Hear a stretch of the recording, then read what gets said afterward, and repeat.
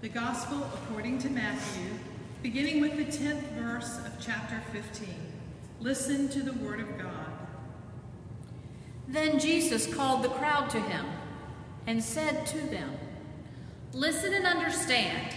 It is not what goes into the mouth that defiles a person, but it is what comes out of the mouth that defiles." Then the disciples approached and said to him, "Do you know that the Pharisees took offense when they heard what you said?" "Every plant that my heavenly Father has not planted will be uprooted. Let them alone. They are blind guides of the blind. And if one blind person guides another, both will fall into a pit." But Peter said to him, "Explain this parable to us."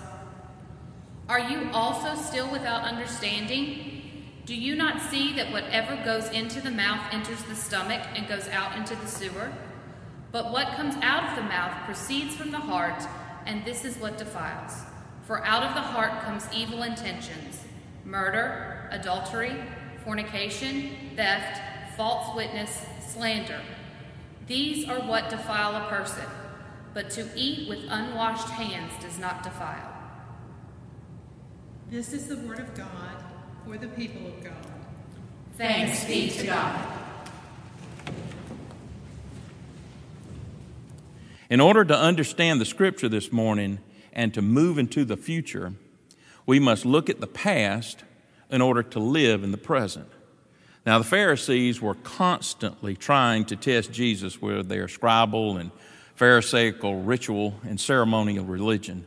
And they wanted to see that Jesus was not the Son of God, that he was not the Messiah, but Jesus' word always prevailed. Even when they asked, "Why do your disciples break the tradition of the elders? They don't wash their hands before they eat."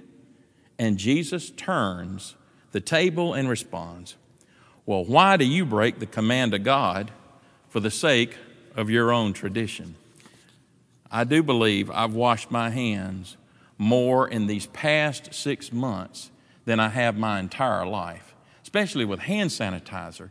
No matter where we go now, whether it's a doctor's office, the gas station, our church, there are masks and there's hand sanitizer, and wash your hands.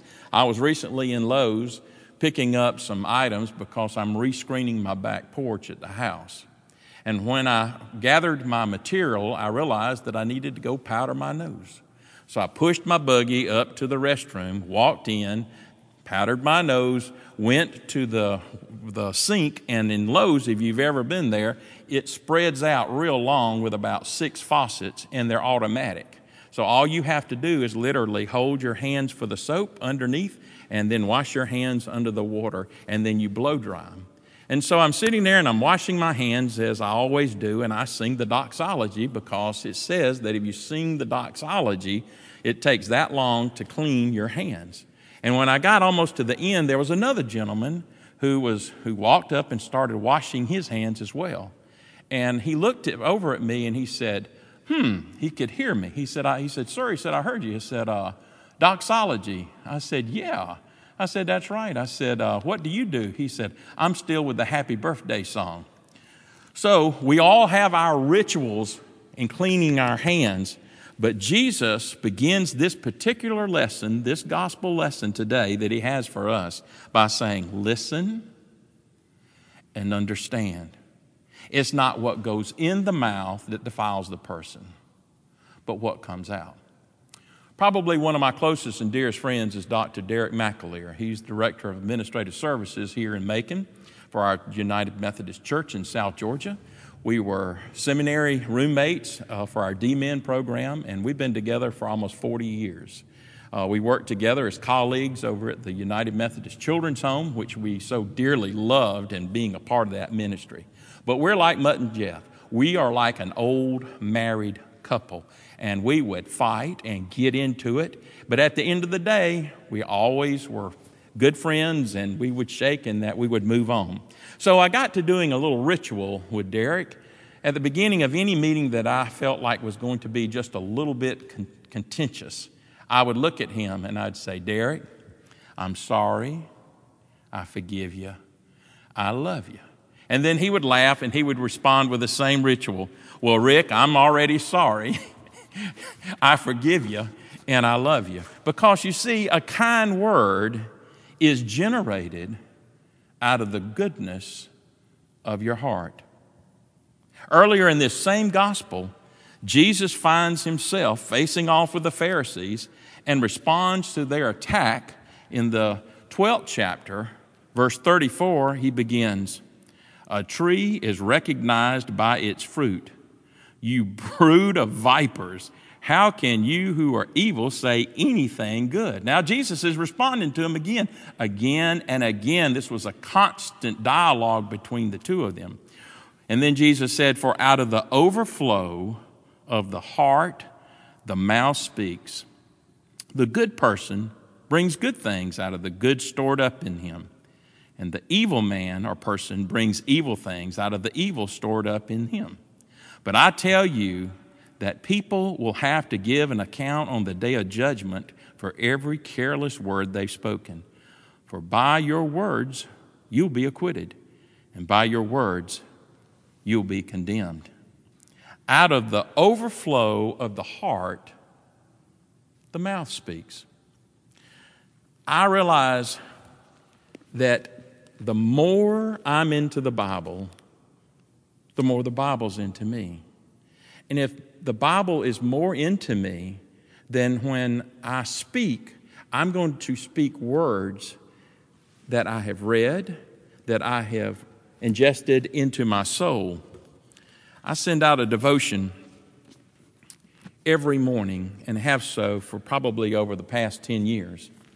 And during this 10-year period, the men that I started with men, because I wanted to do a men's group, it went from about 8 to 10 to 20 to 50 to 100. And now every morning I send out a devotion between 5:30, and 6, pretty much every morning, to over 200 men and now women. Because you see, the women would sit and watch or see the text that their husband would receive, and they would say, "Oh, I want to receive that text." And so they'd call me, and I'd say, "No, this is just a men's thing, and I'm just sending it to men. I don't need to be texting your wife. I don't think that's right." And they said, "Yeah." I said, "Why don't you take the text and copy it, and you send it to your wife?" And they said, "No, they really want it to come from you, Daddy Rick." So now I've included their wives on this text, and so now I'm sending out these texts. And it takes about 30 minutes to find the right words, the scripture. Sometimes I borrow from other people, sometimes from other devotions, but to text that many people takes a long time. One morning I was sitting there on my phone, and I was going back and forth and copying and pasting, and I thought to myself, is this really making a difference? Does it really matter that I'm up at 5 o'clock in the morning sending out this devotion? As I was saying that, sometimes I wonder. One of my physician friends, he sent me a text. I mean, like that day, he sent me a text. He said, "Just wanted you to know again how much your daily devotions mean to me. I often have the circulator nurse in the OR read it to everyone. Power we depend on in the OR. Thank you." A kind word, a word of encouragement, goes a long way. What kind of words are coming out of your mouth today? I was walking from Michael's on Mulberry, back to Mulberry's parking lot. I had lunch with a dear friend of mine, Lonnie Bivens. This was several years ago. We came out of the restaurant. Our bellies were full. We were happy and laughing. And as we walked across the little area of the park on the side of the Grand Opera House, I heard a man say, "Hey, mister!" I knew what he wanted, but I ignored him. I kept on walking. Because you see, the people who had gathered in this little park area many of them were recipients of Mulberry's outreach. Through this church's generosity, you're feeding people, you're communicating not with words, but with action and with food, with physical food. So they are fed physically with the food and spiritually with the food. But this gentleman had missed out on his lunch. I kept walking. He said, "Hey, mister!" And I turned and I said, "Yes, what?" And he said, "I'm hungry." And I responded, "I'm Rick." Now, if you could see the look in his eyes at my response, it was not good. And immediately I knew my word was not kind and gentle. So I threw Lonnie the keys to my truck, and I said, "Meet me on the corner of Cotton and 2nd Street at the New Way." And I said, "I'm going to go take this man, and we're going to get him something to eat." So I walked over to him, and I said, "My name's Rick," and I said, "I want to apologize for being ugly to you." I said, "What's your name?" He said, "Charles." He was real bitter, not happy at all. I said, "Are you hungry?" And he used a word that is in the Bible, but I will not put it in the context of which he said it with. He said the word, he said, "I told you I was hungry." I said, "Well, today is your lucky day." I said, "Walk with me." So as we started to walk, I shared with him, "My name's Rick." And I said, "You're Charles." I said, "Just want to ask you a question. Do you believe in God?" And he looked at me and he said, "What, are you some kind of preacher or something?" And I responded and said, "Yes, I'm a something and a preacher." And he chuckled a little bit. And I said, "Well, do you believe in God?" And he said, "God hasn't done a blankety blank thing for me." And it hurt me hard because his words came from his heart that apparently he had had a hard life. And I said, "Well, we're going to change that today, Charles." As we continued to walk, we walked into the New Way, which was one of my favorite places. It's not there anymore. But let me tell you, Jim Cacavias and Spiro D'Amatis are two wonderful men. Through their generosity have helped at the Methodist Children's Home and helped this whole community. So I frequent the place quite a bit, or did then. And when I walked in and everybody turns, especially the people who are working behind the counter, if they can say your name, you know you've been in there too much. They said, "Well, hey, Daddy Rick, how you doing?" I said, "Hey, Miss Mary." I said, "How are you doing?" And I walked in with my new friend Charles, and I sat him down there at the counter. Any of you have been to the New Way here. It will rival the Varsity any day. And as I was sitting there, I said, "Now, Miss Mary," I said, "here's a $20 bill. I said, please give this gentleman anything he wants." And I said, if you need more money, I said, "You know my number. Just call Jim or Spiro, and I'll come down and I'll make up for it." And she put her hands on her hips, and she looked at me, and then she looked back at him because she knew who he was. And she looked back at me, and she says, "Do you know who he is?" with a real stern look and her finger shaking at him. And I knew that this was a God moment. And I paused, and I said, "Lord, put your kind word on my heart." And I looked back at Miss Mary, and I said, "Yes, ma'am. This is a child of God." You see, it's not what goes in our mouths that defiles us, but it's what comes out that makes us ugly. Apparently, this man realized that his life was changed not because of me, but because of a kind word. Where will you be using kind words in your life? What an incredible time God has given to us to spend time in His Word. Think about this now. So if we're going to put better words in us, we can feed on His Word. Remember, the more I'm into the Bible, the more the Bible is into me and the kind of words that will come out. To be fed by God's Word so that we speak in love and understanding. There's a prayer of St. Francis that goes like this: "Grant that I may not seek to understand as to be understood.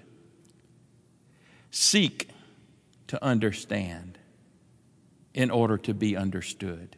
Seek to understand in order to be understood." I don't even know how many weddings I do or I've done in my time as a United Methodist clergy, which I've been a minister now for about 40 years.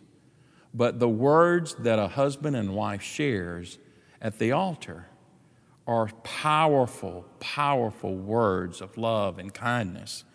When each turn to the other and say these words, I take thee to be my wedded wife or husband, to have and to hold from this day forward, for better, for worse, for richer, for poor, in sickness and in health, to love and to cherish till death us do part.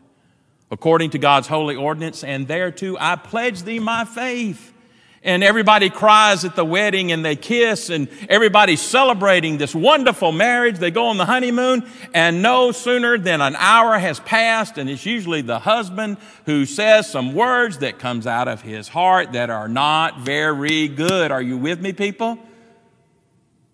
It takes 5 good words to undo one bad word. What are your words today? Are they kind?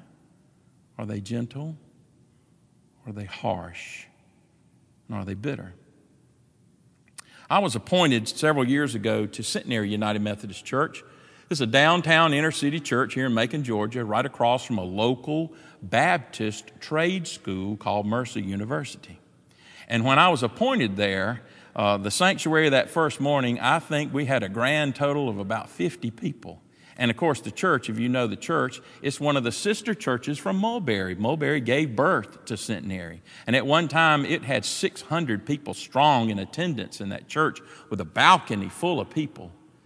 And so I went to work. And the worship leader caught me one Sunday and said, let me tell you what you need to be doing here, preacher. And I was all of maybe 30 years old. Same age as your Reverend Trevor Ward is here at Mulberry now.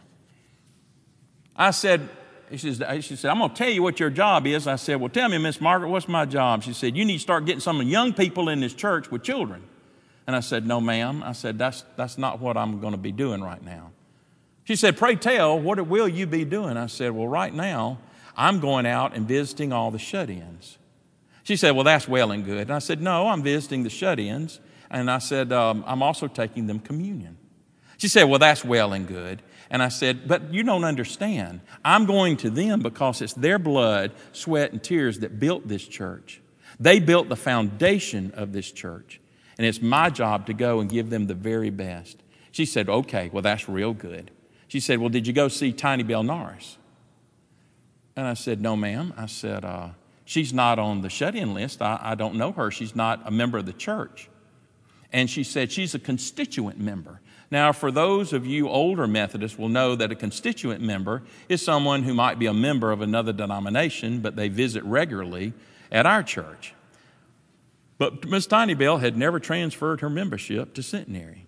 And she said, well, you need to go see her. And I said, okay. I said, I'll go see her. And she chuckled a little bit. She said, I'll just let you know something. She's the meanest lady in the church. And I said, Miss Margaret, I said, there are no mean ladies in the church, just like here at Mulberry. There are no mean ladies. There are no people here, right? So I went to see Miss Tiny Bell. I knocked on her door. She didn't come. I knocked again. She didn't come. I knocked again. She didn't come. I knew she was there. I don't know what it is about shut-ins. They say that they're shut-ins, yet they go to the grocery store, they get their hair done, but they can't come to church. Well, she wasn't coming to the door. So the next day, I pulled a Jehovah's Witness on her. I took both my little girls. My one then was 4 years old and 6 years old, Joanna and Sarah Beth. I went up, I knocked on the door, and she peeked out with the blinds, and I waved at her like this, and she shut the blinds. I knocked again. She opened the door. She said, just who are you? And she took her finger and she wrung it out there like this. And I said, well, Miss Tiny Bell? She said, my name is Mrs. Norris. I said, well, Mrs. Norris, my name is Rick Lanford, and I'm the new pastor here at Centenary United Methodist Church, and I just wanted to come visit with you and bring you communion. She said, I'll tell you one thing, you little whippersnapper. She said, you are not my pastor. Dr. Jesse Waller is my pastor. And I said, yes, ma'am. I said, Dr. Waller is the retired associate pastor. And I said, and I'm the senior pastor here at Centenary. She said, no, you are not. He's the senior pastor. Do you understand me? I said, yes, ma'am, and I'm his associate, and she sent me out here to visit with you. She said, whatever.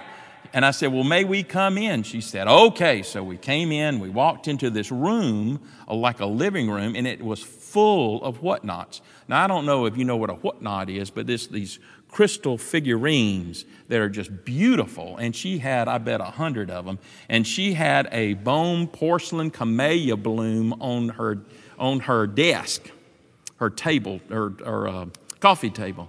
And my little Sarah Beth walked over, picked it up, brought it over to me, and said, breakable, Daddy, breakable, because that's what we call, whatnots.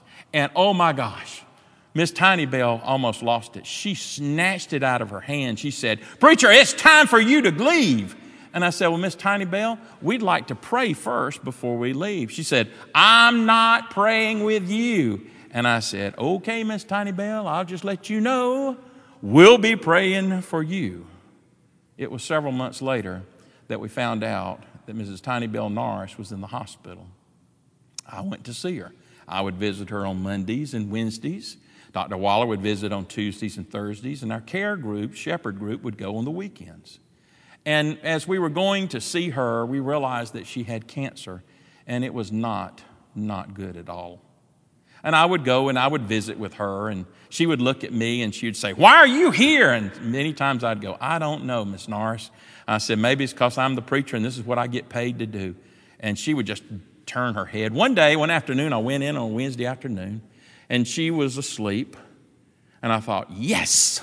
And I took my card and I wrote a little note on it, and I laid it down on the table. I know you preachers have never done this before. Wrote it on the table, but my favorite show was on.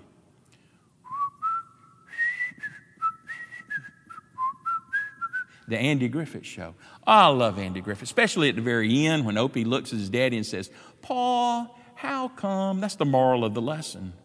And so I was sitting there and I was watching the Andy Griffith Show. I was on that big sofa that's is too big for one person, but it's big enough not to sleep on, but it's uncomfortable that makes you leave. But anyway, I had my leg propped up over the arm of that little sofa, that two-person seat. And as I was watching the show, I heard her say, preacher! It sounded like nails going across a blackboard. And I looked at her because it was right in the middle of the show. It was right at the moral where Opie had looked at his daddy, and I was about to watch it, and I turned back and I said, what? She said, are you going to even speak to me? And I said, no, ma'am. I said, I'm not. I said, I've had a belly full of you. And I said, and I'll tell you one thing, too. You're about the meanest lady I have ever met in my life. A tear came out of her eye, and I felt horrible. I got off the sofa, and I walked over to her. And I said, Miss Norris, she said, please call me Tiny Bell. I said, Miss Tiny Bell, I said, I want to apologize to you. I should have never said those words. And she looked up at me and she said, no, Rick, she said, I am a mean lady. I've been mean all my life. And then there was a long pause, and I just stood there by her side, and she reached out with her hand. She said, would you hold my hand? I said, yes, ma'am. I'm thinking, wow, something's about to really happen here. So I reached over and I held her hand. And she said, I just want to tell you something. You're about the only friend I have in this whole world. And then I started to cry. I said, Miss Tiny Bell, I said, I appreciate that, but I'm not a good friend. But I want to be. But let me tell you about my friend. His name is Jesus. And on a Wednesday afternoon, with the Andy Griffith Show going, she recommitted her life to Christ. And the words changed from being hard and angst to kind and gentle. Several months followed, and I had the privilege to conduct her funeral. And it was my honor, my privilege, to celebrate her homecoming. Because, people, it's not what goes in the mouth that defiles the person. It's what comes out. 5 kind words. That's what it takes for one bad word. As we ponder the scripture this week, it's my fervent prayer that you will spend time in God's Word. so that what you will be feeding your soul will be His love, His grace. For out of the overflow of the heart, the mouth speaks. Look at me now to receive this prayer. May your words be kind and gentle. May your thoughts be that from above. And may your actions prove God's love to all people. For it's in the name of the Father, and of the Son, and of the Holy Spirit that we pray. Amen.